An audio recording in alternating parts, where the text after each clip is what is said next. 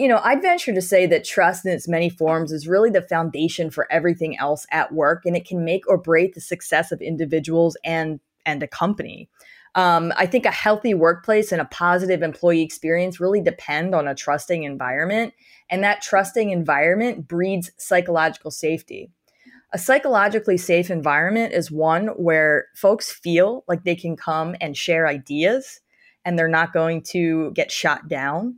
They feel like they can air complaints or grievances, perhaps, and they're not going to get fired.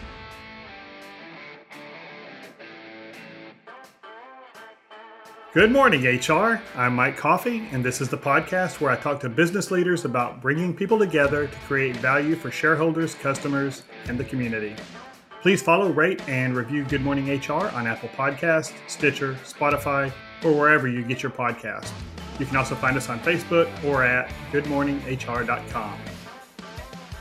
Do employers have responsibilities to employees beyond the explicit terms and conditions of employment and whatever regulatory or statutory requirements there may be? And if there is some implicit or unstated agreement between employees and employers, how can leaders ensure that they uphold their side of the agreement, whose details may be not fully understood by all the parties?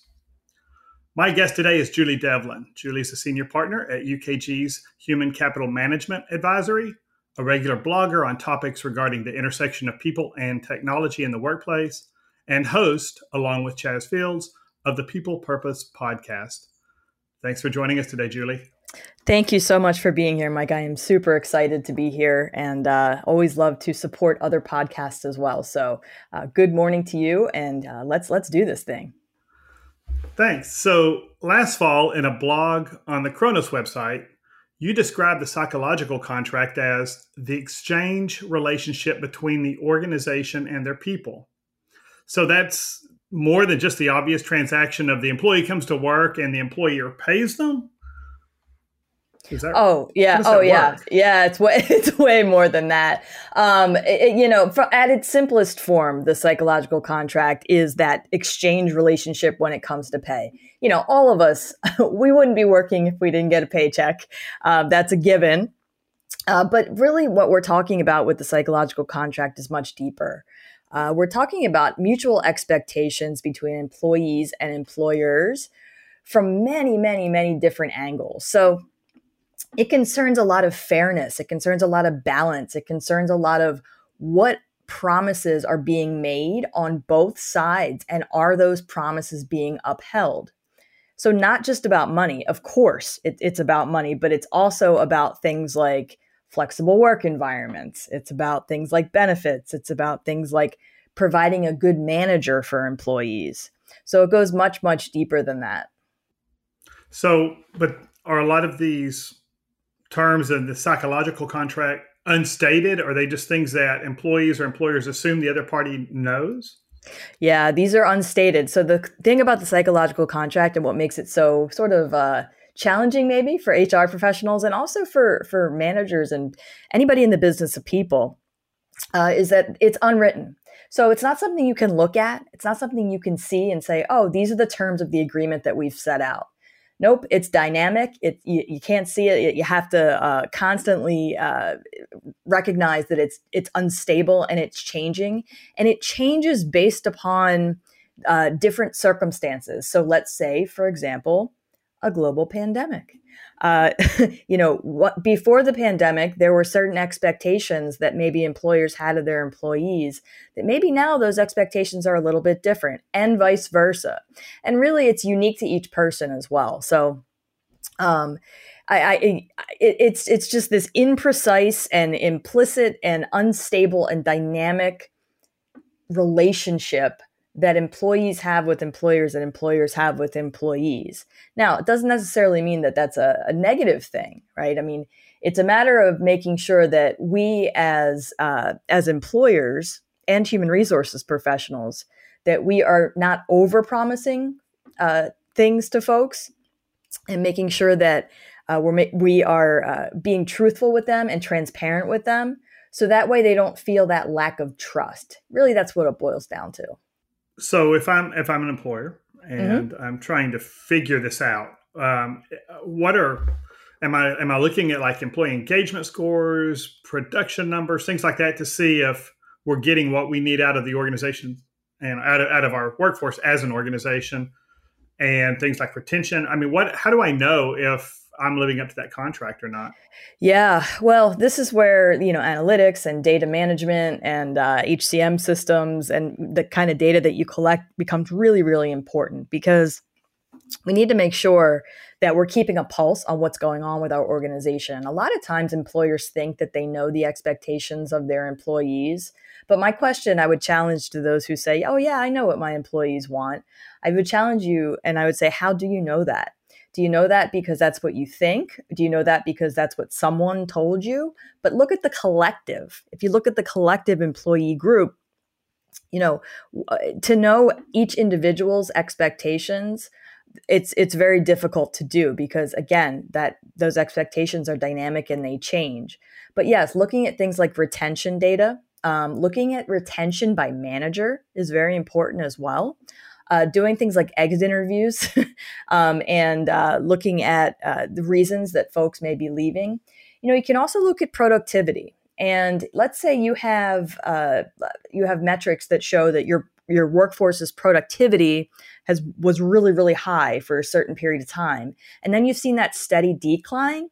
You need to ask yourself, why is that decline happening? Is it happening because of circumstances that you as the employer have put into place? Is it societal circumstances? Is it time of year? I mean, there's lots and lots of different things that you can look at. But the fact of the matter is, it's important that employers actually do look at that information and have some sort of regular cadence with reporting. You mentioned exit interviews. I'm and for a long time, I've been a big advocate of stay interviews, sitting the employees down and saying, why the hell do you still get up and come to work every morning? And I assume that would be a really good data source too, to find out what engages your best employees, what gets them there, and why they see meaning in what they do. Yeah, I'm a big fan of stay interviews as well. So my background in HR of 17 years as a VP, if there's one thing, well, there's several things. As you look back, you say, oh, I wish I would have done that different. I wish I would have done that better. Hindsight's, of course, 2020. But I wish I would have had more of a stay interview program. Or something where I would say to managers, look, you need to do one of these for XYZ tenured employees, every certain amount of months, right? Because that information that you can gain from the folks who have been in your organization for a longer period of time is so incredibly valuable. I call feedback the currency of HR. I think that HR can use feedback that you get from employees in so many meaningful ways that we probably don't always take advantage of. And that's not to say that it's our fault. We're busy people, right? I mean, HR, it's you have to get through the day. That's what we're trying to do. And oftentimes it's hard to have that future focus. But having that future focus, I think, is something that we as a profession really need to look at, and we need to train our eyes towards the future more, understanding that the present is important. So yeah, that's what I would say. It's a lot to think about. You mentioned how the pandemic has changed it some. Can you dive a little deeper into what you've seen in that psychological contract between employers and employees over the last 18 months and how that's morphed? Yeah, some of the goals that were set for folks prior to the pandemic, those goals may have changed. I'm talking about performance management goals.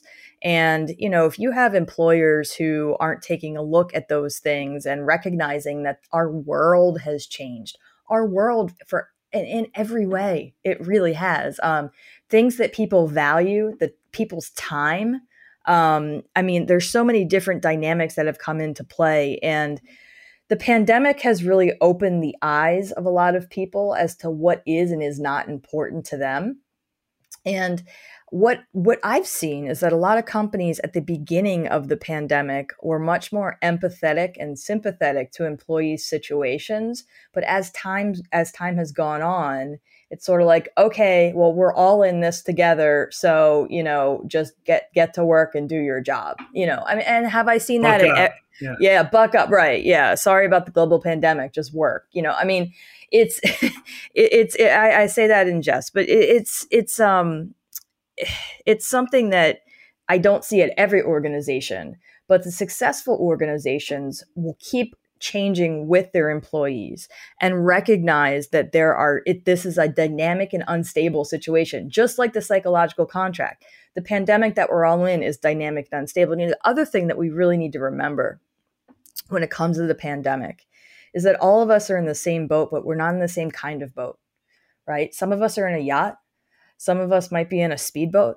Some of us might be in a dinghy. And then some of us might be in the water holding on to a piece of wood, right? Just to stay afloat. And there have been times where I felt like I was on the SS Minnow. Yeah. I used that line in a speech, or I used that in a speech a couple of weeks ago. And the lady said, I think that we were on the Titanic. I was like, oh gosh, that's not good. Iceberg straight ahead. But, I think just employers need to recognize that this concept of empathetic leadership is something that employees are going to continue to expect moving forward. And if they were given that at the beginning of the pandemic and they are now sort of not given that flexibility anymore, or maybe the benefit of the doubt anymore, they're going to say, well, why did you do that then? But how come you're not doing that now? We're still in the pandemic. And things, again, it's like with the pandemic, you had a period of time where things seemed to be sort of getting more stable, dare I say. And then all of a sudden you have the Delta variant that has completely just thrown a wrench into everything. So there were a lot of employers who said, hey, yeah, we want you all to come back to the office by Labor Day. Well, that was part of the expectation that employers had. But see, circumstances have now changed. People may not feel as safe anymore. So again, it's these things that employers need to make sure that we're taking a look at to understand, what it is that's on top of mind of our employees. And let's take a quick break. Good Morning HR is brought to you by Imperative, premium background checks with fast and friendly service. If you're an HRCI or SHRM certified professional, this episode of Good Morning HR has been pre-approved for 1/2 hour of recertification credit. To obtain the recertification information, visit goodmorninghr.com and click on Recert Credits. Then select episode 4 and enter the keyword Devlin, DEVELIN. On Thursday, September 9th, I'll be hosting a webinar entitled Using Organizational Values as a Planning and Accountability Tool. This webinar is approved for 1 professional development credit for SHRM certified professionals and 1 hour of business recertification credit for HRCI certified professionals. You can register for this free webinar at imperativeinfo.com. And if you're listening to this program after September 9th, you can still watch the recorded webinar on our website for credit. And now back to my conversation with Julie Devlin. So you mentioned safety, feeling safe at work, and physically safe, and in a healthy environment, all the basic OSHA standard duty kind of things. And what about psychological safety? We hear a lot about that, and I think a lot of managers are, especially, I hate the term manager. Manager when you're talking about people. I prefer leaders, but most of the people who are in management roles aren't leaders, so we're not there yet. But I think a lot of managers hear that term, psychological safety, and they either started thinking, okay, I've got to start catering to all the snowflakes, or they think that I don't have that background. I don't know how to give somebody, either they thrive or they don't, and I'll find somebody else who will thrive if they don't. So talk about psychological safety and maybe a way that managers can understand that. Okay. Note to self, don't use manager anymore on the podcast. Use leader. Okay. Well, if we're talking about leaders. If we're talking about, no, but what you just said actually makes a lot of sense, and not in a good way, right? Most managers are not leaders. Yeah, no, you're absolutely right. I think when we're talking about psychological safety, that is a definite part of the psychological contract. We need to make sure that as organizations, that everyone's on the same page and they're clear about what the definition of trust is at their organization. So trust may mean something different to everyone, to each organization. And, it may mean something different to each man or each leader, or maybe not leader, depending. But, I'd venture to say that trust in its many forms is really the foundation for everything else at work, and it can make or break the success of individuals and a company. I think a healthy workplace and a positive employee experience really depend on a trusting environment, and that trusting environment breeds psychological safety. A psychologically safe environment is one where folks feel like they can come and share ideas and they're not going to get shot down. They feel like they can air complaints or grievances, perhaps, and they're not going to get fired, right? So as organizations and as people leaders, we need to make sure that we're allowing folks that that space to do that. And I hear so often from individuals who say, "Oh yeah, well, this is what I thought, but I just didn't think that I could tell anybody." And my question is, well, why? Why couldn't you go and tell somebody? There's so many different layers to that when it comes to psychological safety. But another thing is the fact that there are a lot of people managers who don't verbally communicate anymore. They'll do all of their communication via electronics, via text messages. I remember when I was a practitioner, I used to have managers come to me and say, "Oh, I'm, so and so and I are having an argument." I said, "Oh, well, when's the last time you actually spoke?" "Oh, we haven't spoken. We've just been texting." And I'm just like, oh my gosh. Okay. So basically what you're saying is that you're having a text argument. So, when it comes to text messages, I guess it goes without saying, you as the receiver of that message, you're going to take that information and it's going to be processed in your mind. However you process it may not be as the other person intended it, so that causes a lot of problems. So again, psychologically safe environment also has to do with things like safety, physical safety for sure, making sure that you're following all local regulations, that if folks ask for tools to keep them safe, be that tech tools, be it physical tools, we need to make sure that we're listening to them and providing them what they need in order to feel safe. Otherwise, they're going to find a job somewhere else. Right. And it really goes beyond just the ADA kind of considerations. I mean, I think you're talking about, hey, I as a leader may think that's really not an accommodation. This is not something that is really going to help, this person, if they had a proper perspective about the risk of getting COVID at their age and their health thing and all that. I've had that conversation with a lot of our clients. They're like, some of these people are just nervous nillies and they're gonna worry about everything. And if I start, and I'm like, what's it really going to cost you not to do this? I mean, what's it going to cost you to do this? To have extra sanitizer or to space people or to let the occasional employee stagger their work time so that they're doing some hybrid thing.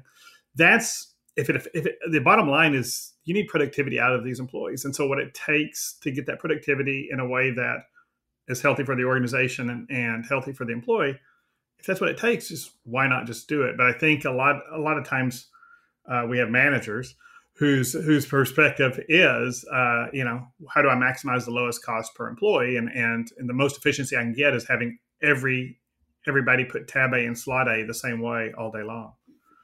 Right. And again, not everybody fits into those boxes that we wish that they would fit into. And especially now, considering that all of our circumstances have changed in so many different ways. So UKG is a technology company. So talk about how technology can help or maybe even hinder the effectiveness of how we execute the psychological contract. Yeah.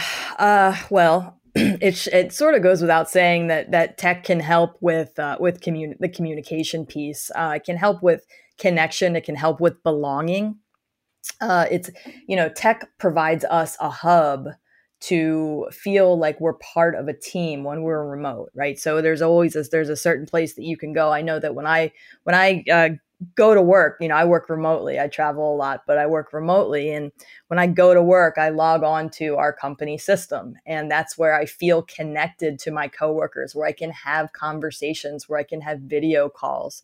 Tech, again, it also what we were talking about earlier, gives us insight into the sentiments and into what's going on in our organizations. So many of us have dispersed workforces, in HR. And I was in a dispersed workforce. It's very difficult to understand the sentiments and the feelings of all of your employees. There's AI tools now that you can utilize, and they can look at keywords, and it can sort of spit out a report and say, okay, these are the keywords that we're seeing, in the tech system right now. I mean, there's so many different ways. I think that we need to get creative with our tech as well, in terms of utilizing it to foster that sense of camaraderie that we've lost. A lot of us feel like we've lost some of that.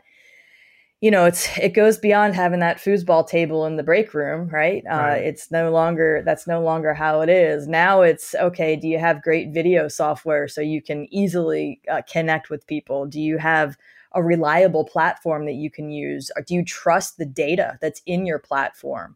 I mean, so many different ways, but I just think that technology can help us to ensure that we have the tools that we need in order to do our jobs effectively, and it can help us to ensure that employees have the tools they need. Now, it's important also to make sure that we're keeping a pulse on whether or not those tools are still serving people in the way that we intend them to. I think that having a check-in with employees every once in a while, perhaps surveying different departments, hey, how is your technology? Looking at technology usage, seeing what systems are being used, what systems are not being used. If we're asking folks to do a job for us, if they're spending time away from their family, if they're putting in the work for our organization, we want to make sure that we're taking care of them, and that's definitely part of the psychological contract. What about times where technology has been poorly used? I've seen, a lot of us went remote last March and stumbled around. You're still on mute with Zoom and all of those kinds of things for a while. But what are the risks of using technology the wrong way? And what are some ways you've seen companies kind of stumble there? Well, some ways that you can use technology the wrong way, and what I've seen companies do, is where it's piecemealed. So here's what I mean by that. So you may have dozens of different departments, and each one of those departments, they have several different leaders or managers who manage people. And you have a performance management plan, and they're supposed to do performance reviews at a certain cadence. And what you may have is you may have only some managers doing that. You may have some managers who don't do that.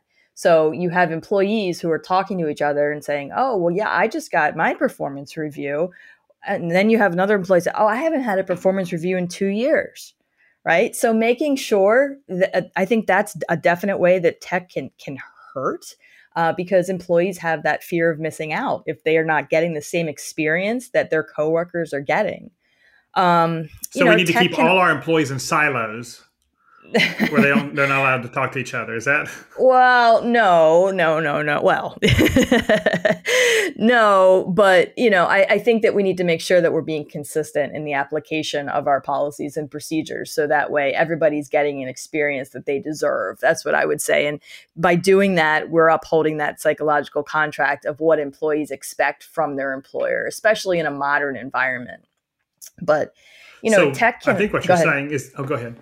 Well, I think what you're saying is something I said earlier, or I said in a previous blog post, was that if you had a good organization with real leaders and good people management processes, going hybrid really wasn't going to make a big difference, or even going fully remote, because you understood what incentivized your folks. You understood what they needed to be successful. You had a process already in place where you were checking in with people and making sure that all the things that needed to happen for them to be successful and all the tools they had were right there. It's the organizations that manage by walking around, or what are you working on right now, or lived by status reports. And this was, it was, where are you in your progress, which is really key, but not touching back with what do you need to be successful, and putting it all on the employee. Those are the ones who, when they managed hands-on all the time, those are the ones who, in my experience over the last 18 months, had the most problem going remote. So it doesn't really matter. I think what you're saying is technology is technology. And either we use it to help people be successful, or but it goes back to the leadership styles and how people feel about the work that they are actually doing. That really makes a difference. Yeah, this was a bad time for micromanagers. Yeah. Those folks who always were looking over someone's shoulder, or making, constantly wanting to know where people were. I've heard horror stories from folks that I've come in contact with, where at the beginning of the pandemic, where this remote work was new, they would have managers who would ask them to be on camera the entire day. Oh, wow. I'm thinking to myself, why? What do you want? You want to see me sitting here at my computer typing away? I mean, that's micromanagement to an extreme. And what it's saying, and it sort of goes back to what I was speaking of earlier, it's that trust factor. If we hire someone and we continue to employ them, we need to recognize that means that we're telling them that we trust them to do a job.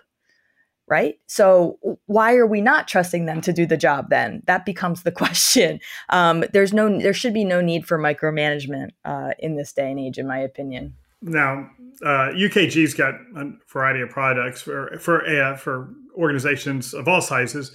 For the small to medium sized organization that's maybe using what was UltiPro, I'm not even sure what you call that now, but I've got clients on it and they love it. But who may not have that level of data and technology, what if they wanted to get into, say, okay, what can I, we're using a chat function for our daily interactions with one another because a lot of us are remote. What AI tools would you point somebody to? What kind of things would be initial, if I wanted to get into some of that and kind of take the pulse of the organization in a new way, where would you have a start? Survey tools for sure. Making sure that we're not being reactive when it comes to surveys, but we're being proactive.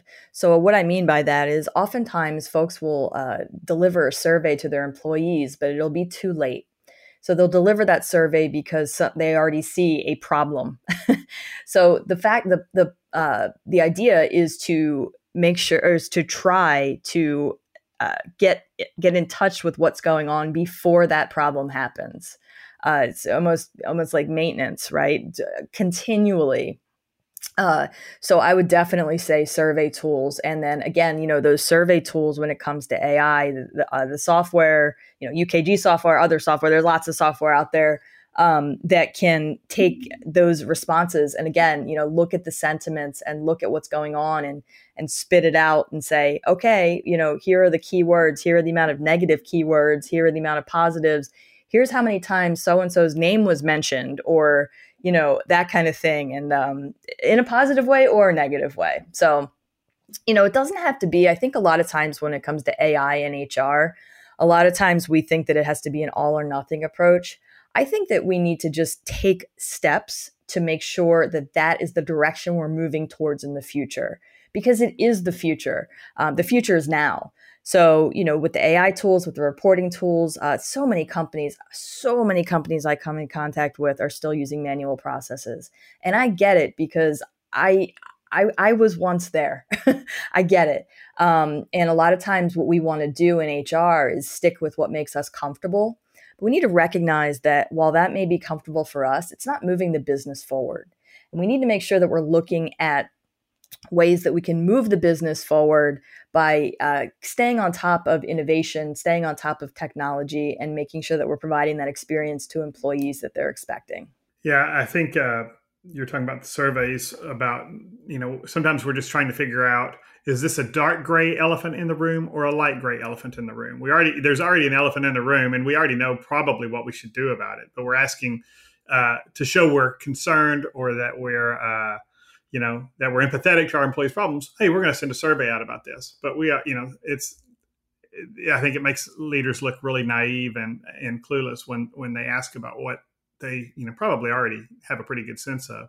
But how often, if you don't have ongoing major issues and you want to do surveys just to take the pulse of an organization, how often would you do that? How much is too much? Yeah, well, too much would be monthly, maybe. I would say quarterly would be really good. Maybe quarterly, and then you have one towards the end of the year that's more robust, perhaps. But here's the thing about the surveys. We can put surveys out there, but if we don't do something with the feedback that we receive, then employees aren't going to trust us with their thoughts moving forward. So we have to make sure that the information that we receive is we're taking action. I think a lot of times in HR, we spend a lot of time thinking and sort of hoping and saying, oh, this should change, but we don't spend a lot of time doing. So actually doing is important, and taking that feedback, that currency of HR that I call it, and using that for process improvement and to improve the employee experience, and thus upholding the employer's end of that psychological contract. And I think a lot of employers, the easy part is sending the survey out, but most HR folks I know right now are, as far as their workload, they're drinking from a fire hose. And it's a world different than it was 12 months ago. And so maybe if you don't have the bandwidth to address new projects, and you should make sure you're focusing on questions that you can respond to the answers to right now, rather than just something global and you set an expectation by asking the question, right? And it's something really large and a giant project. Maybe that's a 2022, 2023 project, and maybe we should hold off and we should focus on things we can control right now. Yeah, perhaps. Again, I think that's unique to each organization, where you are. I think you have to just really make sure that you're understanding where you are as an organization and what you want the future to look like. I think if there's something that we've all learned during the pandemic, it's that none of us have any idea what's going to happen in the future. If somebody asked you 5 years ago, where would you be 5 years from now? I don't think any of us would have said we're going to be in the middle of a global pandemic. I was supposed to be on a beach someplace by now, so it hadn't happened. Yeah. Yeah, it's been quite a whirlwind, but hey, that's job security for us in HR, right? There you go. Yeah. One last question about technology and people. Yeah. Zoom meetings, cameras on or cameras off? Oh gosh, why in HR? I want to say, it depends. I think that it should be an individual choice. I think that there are certain times when cameras on is a good thing. I think when we're having conversations that might be contentious, or if we're having conversations that we might deem more important than others, seeing someone's facial expressions, knowing that they're physically there, there's definitely something to that. But not everybody likes being on camera. We weren't built to see ourselves on screen all day. That's not what we have ever been used to. I know that I've certainly gotten used to it, but there are some people that haven't, and that's okay. So I think the most important part is to set expectations at the beginning so there's no ambiguity about it. So that way, recognizing that we tell people, that managers, that leaders tell people, hey, tell teams, just want you all to know that being on video for this meeting is optional. Or for this meeting, we're going to need you to be on video because X, Y, and Z. Explaining the whys behind the do's, it's going to help uphold that psychological contract when it comes to expectations. That's great. And we'll have to leave it there.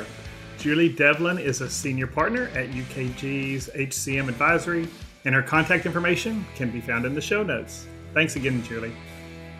Thank you so much. And thank you for listening. You can find previous episodes, show notes, and contact info for our guests at goodmorninghr.com or on Facebook, Instagram, and YouTube. And don't forget to follow us wherever you get your podcasts. Rob Upchurch is our technical producer, and Imperatives Marketing Coordinator Katie Bautista keeps the trains running on time. And I'm Mike Coffey. As always, don't hesitate to reach out if I can be of any service to you, professionally or personally. I'll see you next week, and until then, be well, keep your chin up.